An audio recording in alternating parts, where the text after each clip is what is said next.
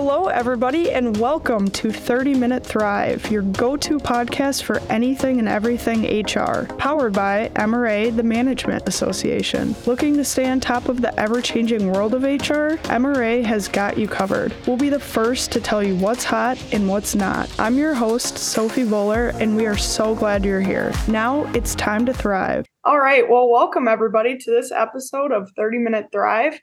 I'm excited to go over this month's talent report with Jim Morgan, MRA Vice President of Workforce Strategies, as we go into what he's been seeing in the world of business in the month of August. So thanks for joining us again this month, Jim. Always a pleasure to come back. Well, for August, it looks like the special topic was on diversity, equity, and inclusion, specifically working on efforts in the organization. So why did you choose this DEI topic for this month?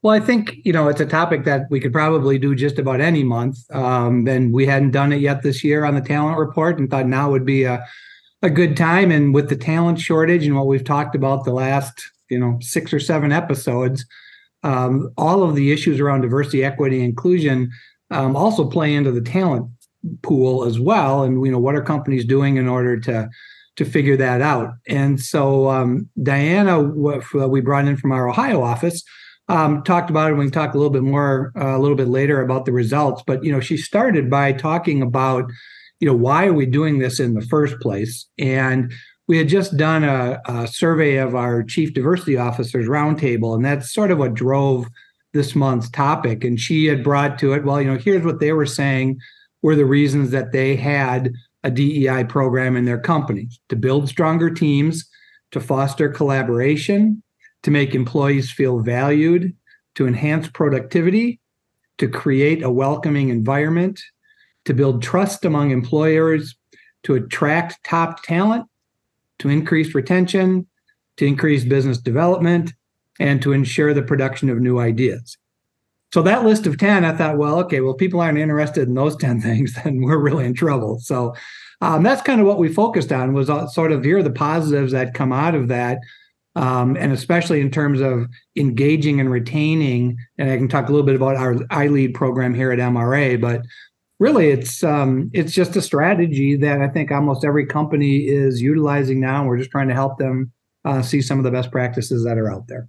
Yeah, that was a great list of benefits that you just talked about. And this episode will kind of be a good leeway into our next week's episode. After this, we're talking about how belonging fits into the diversity, equity, and inclusion mix. So, outstanding. For that one. Yeah. Yeah. Let's kind of go into what's happening in the recruiting and retention world. So, Jim, what are you seeing here that's new? We're wrapping up our intern leadership program, of which you are a proud graduate. I am. And we were asking, what are you doing in some of your wrap-up things? And we got some really neat ideas from the coordinators around kind of their year-end projects. And they shared with us that one of them had their interns look in their own department as to how do they attract the next generation of customers and employees. And so depending on what department they were in, they were providing their perspectives on, how do we go out and engage 20, 21, 22, 23-year-olds. So that was one of their projects. Another company had them look at the entire employee cycle of life and basically say, what does our candidate experience look like? What's our onboarding experience look like? What does our experienced employee experience look like? And so they reported back on conversations that they had with employees at a variety of different places in that cycle. One of the groups developed a campus recruiting strategy for the company so that when they go out next year, they've kind of got the playbook on what it's going to take to go recruit people. One put together a social media plan for, how do we go out and recruit? And then most of them were presenting their material to the executive staff, which, really, I think was a real bonus for the kids that were the interns in the program. It gave them a chance, to have some exposure in front of those people. And I think the execs were, from everything that we got back, we're pretty excited about the fact that, wow, these are, some of the ideas might be out there a little bit, but it's a fresh set of eyes looking at what does this mean for a 20, 21, 22-year-old. So really kind of a cool wrap up to the season, I think, with a lot of the interns that we had. Yeah, absolutely. And I just have to mention, because I just saw this on LinkedIn, but with MRA's intern leadership program, with our intern grads, we give them a little intern leadership badge to put on their own personal LinkedIn accounts, and they can post it as an accomplishment. And that also just kind of gets the word out and creates our own little intern program advocates, and kind of in a fun way too. Yeah. So, that was pretty exciting on the intern side. We've also seen, we're talking about salaries and things, and companies aren't in quite the same hiring mode that they were, but they're still looking for those critical positions. But the pressure on salaries remains there. People coming in asking for more money than some of the experienced people in that same position. So that continues to be an issue, I think, for employers, trying to help people understand what the market actually is. And just because, your cousin made this much out in California doing something doesn't mean you're going to make that much in Green Bay doing the same thing. So they're continuing to try to educate, I think, their employees on market value and things like that. Mm-hmm. The people wanting to work remote remains a big deal. And we just keep hearing stories. This one came from an IT company that was just having a hard time finding computer technology folks because they were requiring them to come in, and finally just said, we'll let them work fully remote. And we're surprised at the increase in number and quality of the people that they were starting to get in. And that doesn't apply to every job. But again, people that are in the IT business might have already had some experience working remote. And that seems to be something that they're very interested in. And then lastly, seeing more of a push right now on candidates asking for more leave, whether that's family leave or paid sick time or vacation, that yes, everybody still wants more money. But the leave time is coming into play. And I think it's a work-life balance thing for a lot of people as they come in. But two, you've got folks now that are taking care of elderly parents. They're trying to figure out childcare issues, and they're kind of stuck in the middle of taking care of both the people that, raise them and the people that they're raising. And so I think that's putting a little more pressure on employers as well. Mm-hmm. Anything else in the talent thinking section? This kind of goes along with the recruiting and candidate process, but I know you talked about recruiters being more involved with their hiring managers and actually shadowing the position that they're recruiting for. Can you expand on that a little bit? Yeah, I think the people in HR have been pushing for this for quite some time because, one, I can't do it alone. And two, you're the hiring manager. You know a little bit more about, what's happening in the position. So I think you're seeing a lot more teamwork between the two. I think the hiring managers have begun to understand what the HR folks are facing in terms of trying to find good candidates. I think they're buying into the process a little bit more.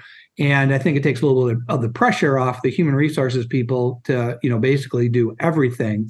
But it also engages the hiring manager in the process too, to rather than after you've gone through the entire process and said, here's your person, they're like, this isn't what I'm looking for.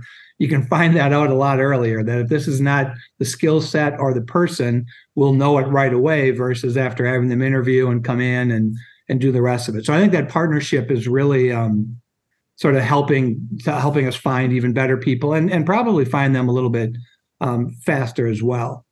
We also, in connection with that paid time off, there was a Georgetown University survey that came out that said the flexible work schedule is right up there along with paid time off as the two things that young adults are asking for more than anything else. I don't know that that's really different.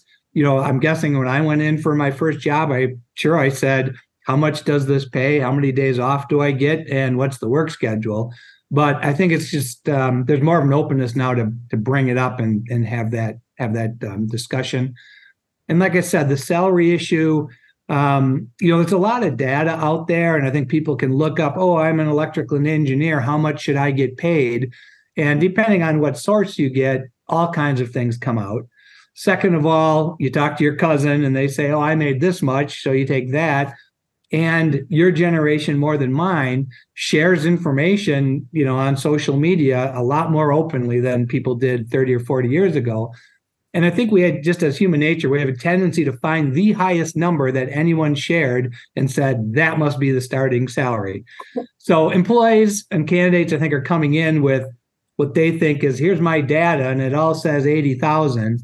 And then meeting up with an employer that says, well, here's our benchmarked survey, and it says 60,000. And so we're having some tough conversations, I think, but it is what it is. People have some information, and at least gives you a place to start from and have the conversation. Yeah, for sure. Well, we always talk about employee engagement in our talent report conversations. And this month, you stated that 31% of U.S. employees are thriving at work, so are very engaged, where 52% are quiet quitting or not engaged, and 17% are actually loud quitting or actively disengaged. So my question is, what do you do with these three different groups? Well, all of this data came from Gallup, and they are, well known for their employee engagement surveys and do literally hundreds of thousands of individuals. So it's a pretty good database that they can pull from. But yeah, those were the results. And you look at that and you're like, holy smokes, what do I do with this? And Gallup's advice out of all this was, okay, first of all, you've got more than half of them in that quiet quitting, not engaged category. To them, that's the low-hanging fruit. These are people that are still showing up. They're not disruptive. They're working, and they're probably the group that would be the easiest to sort of push into that engaged group if we figure out what it is. What's missing? Is it camaraderie? Is it you're feeling like you're independent? Is it more social activities? Like what? Why don't you feel engaged? And if we can find that, we can probably, push that group, maybe some of that 52 into the 31, the people that are actually, engaged and thriving at work. The second suggestion comes even from those people that are engaged. Are they really, like you've got that group of people that you would send them out on the street to sell the organization, no matter who it was to. And how do you maybe get some of that group that's already engaged, but to that really engaged group? And is there a little bit something special that these are our high performers? These are our people that are getting the work done. Can we give them another nudge? And yeah, they'll still be in the same category, but they'll be even bigger zealots, I guess, and advocates for your organization. And then a little bit of, okay, if you've got people that are loud quitting, which was their term, which basically is, not only am I not engaged, I'm telling people I'm not engaged, and I'm posting things that say I'm not engaged. That's a group that, can do some damage. And so with that group, it may be, okay, let's bring you in and find out, can we move you into someone that, is satisfied with their job at least and not actively out there, saying bad things about stuff? Or is it someone who just is a bad fit for the organization and we have to deal with it that way? So I think, if you go from top to bottom, take those really good engaged people and make them even more engaged. Take the group that's not engaged, but is just kind of on the fence, and try to move them to those that are thriving. And for those that are, actively sabotaging almost, we either got to get them under the tent or help them find a different tent in which to play under. Mm-hmm. So there's work for all groups, basically. There's work for all groups. Everybody can move up a notch, I think. Absolutely. Well, kind of moving into more of our tech talk, last month we talked about how AI is just continuing to grow every second of the day, which means that companies are figuring out how to use it and how to incorporate that AI into their work and their day-to-day responsibilities.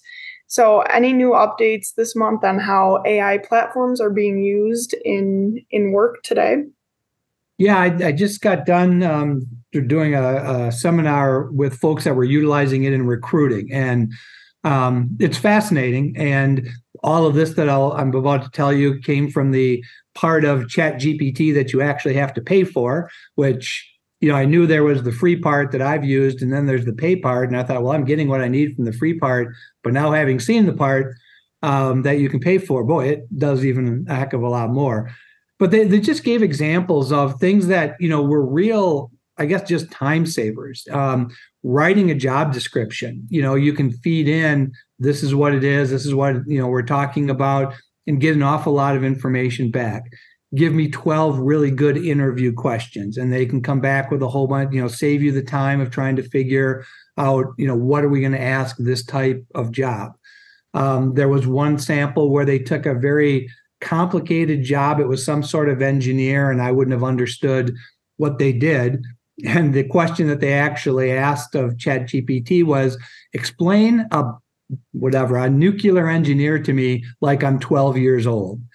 And the HR person said, it just gave me a better idea of, okay, I understand now seeing all these big words over here, but now I know what they actually do. So in terms of writing it, I've got a much better idea of what it is I should be talking about.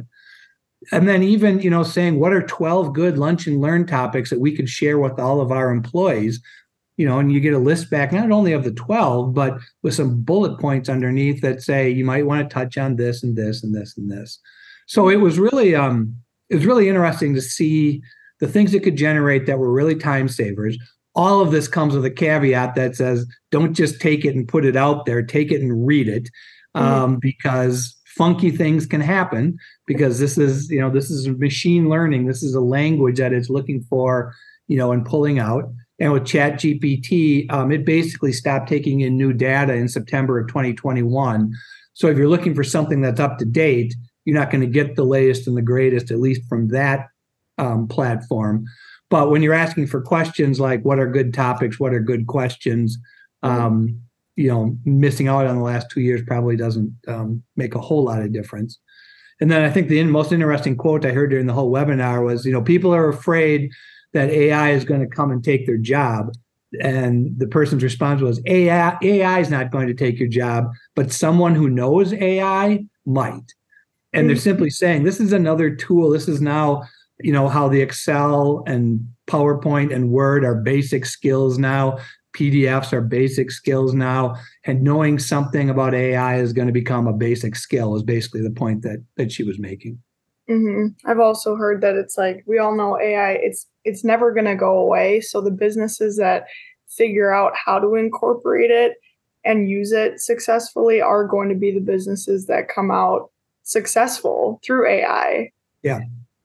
So Diana Small, our executive director of MRA's Ohio division, like we said, she also made an appearance on this month's talent report, talking about implementing DEI strategy and efforts into organizations. So you talked a little bit about the why, but do you have any other key points or takeaways that Diana mentioned that you want to highlight today? Yeah, when we got done, I just said, and she walked through the beginner and intermediate, advanced, and everything that was going on there, and people can see the recording of that if they want to go look at the talent report. But I just said to her, I said, you've done enough of this. Just at a gut level, what has to be in place in order for someone to be successful in putting a DEI program in place? And she said really two things. One, you've got to have a culture that's ready to accept it, employees that are willing to engage and want to be a part of it. And two, you've got to have leadership buy-in. And, that sounds so simple, but, you can just see how things will move faster if you're not trying to overcome your leadership team, but you're being driven by your leadership team. That makes such a difference. And then if you find people that are really engaged in this and are passionate about it, that really changes the game too. And that, I shared with her, our employee resource group here is called I Lead at MRA. And I'm a part of that, and about 40 other people are. And it's really our place to go have these DEI discussions. And I said to her, that makes complete sense to me, because the people that come into those meetings are passionate about, how do we make sure that we're diverse and equitable and include people, and there's a sense of belonging. And people really are very open and honest, sharing their own stories. Here's what they're seeing, here's what they're hearing. And then what do we as a group of employees do to reach out and engage even more of our employees? And so I thought, as simple as when you say culture and leadership, when you think about it, if those two things aren't in play, then you really got your work cut out for her. So I just thought she did a really nice job of breaking it down to that point and saying, look, you gotta set the place up to be ready for it, and you gotta have the leaders that are willing to lead on it. So it was succinct and simple, and but a big deal if you don't have it. Yeah, absolutely. I would just reiterate to make sure to tune into next week's episode if you do want to learn more about implementing DEI strategy in your organization and how belonging fits into the mix. But just as we kind of wrap up here, we've got another chart question. I know you included the chart at the end of the talent report, and it shows the working age population annual growth rate. So what does this chart show, or is there anything that we should necessarily be scared of when we're first looking at it? I think you're doing this to me on purpose, that you're trying to have me, okay, let's see in how many words can he describe this chart. So I'm just going to put it on the website, as, okay, you can go look at it now if you want to see it. What the chart is it's the working age population annual growth rate. So how much is it growing each year? And it goes from 1960 predicted through 2050. And it's got 10 different countries, continents, areas of the world on there. North America, Africa, Russia, West Europe, Japan, China. So you're getting a look at basically the whole world and what exactly is going on there. And the simplest thing I can say is the chart from 1960 to about 80, 85 looks like you're climbing up the ladder to go down the ski slope, I guess. And when you hit about 1980, 1985, you basically go down the slope. And it's for every single country that's in the group, some more severe than others. But you have countries that are dropping below the 0%. I mean, they're actually getting smaller, which includes North America. It includes Russia. It includes Western Europe. So this isn't just a United States problem. It's sort of an all over the place problem. But even the countries that are staying above and are the ones that you think of the fast growing, like, Africa, they're starting, by the time you get to 2030, you're starting to see a drop off there. So it's a universal thing. And the point we're trying to make with that is this is happening everywhere, maybe for different reasons in different places. But as people are thinking, oh, well, I'll just go to where the people are, they might be having the exact same problem that we're having in the United States. And so as people are trying to figure out, if I can't do it here, how do I outsource? Where do I go? It was just sort of take a look around the world, because you can see that other people are going to be facing the same problem too. So that chart is, I know it's in the talent report that's on the talent report website, and maybe we can put it up on the podcast site as well. Yeah, absolutely. Well, you did a good job of describing it.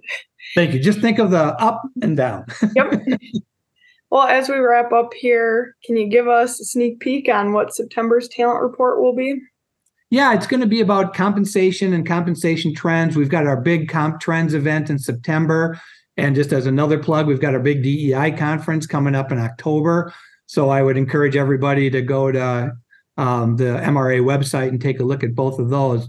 But we're not going to share all the Comp Trends data because that's coming out a couple of weeks. We won't have the final information, but we are going to have some trends of what people, we may not have the specific data for 2023 yet, but we will be talking about some of the things that people are starting to look at. And as the teaser, I guess, for next month, that we're sort of at this generational tipping point. We're at the point now where the workplace is about 50% millennials and Gen Zs and 50% Gen Xers and baby boomers. And if you think about the Xers and the boomers, and then you think about the millennials and the Zs, they want different things. And so when you start talking about benefits, not just because they're in different age groups, which does drive a lot of it, but they have very different lifestyles too. And so now how are companies going to figure out their total compensation practice when this group of people might be looking for things that isn't what we're offering right now, but we still have to offer them for this group until they retire. And I think it's going to be an interesting sort of tipping point as we go from one to the other, and we'll have some thoughts on that in September. Yeah, sounds like a great topic and a great leeway into the Comp Trends event.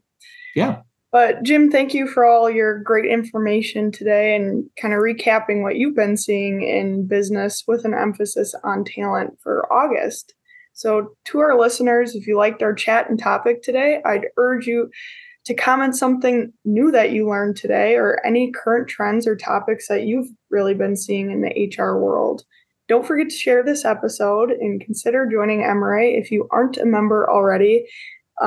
Like always, we have all the resources you need in the show notes below, including Jim's resources on the Talent Report Plus. Otherwise, thank you so much for tuning in today, and we will see you next week. And that wraps up our content for this episode. Be sure to reference the show notes where you can sign up to connect for more podcast updates. Check out other MRA episodes on your favorite podcast platform. And as always, make sure to follow MRA's 30-Minute Thrive so you don't miss out. Thanks for tuning in, and we'll see you next Wednesday to carry on the HR conversation.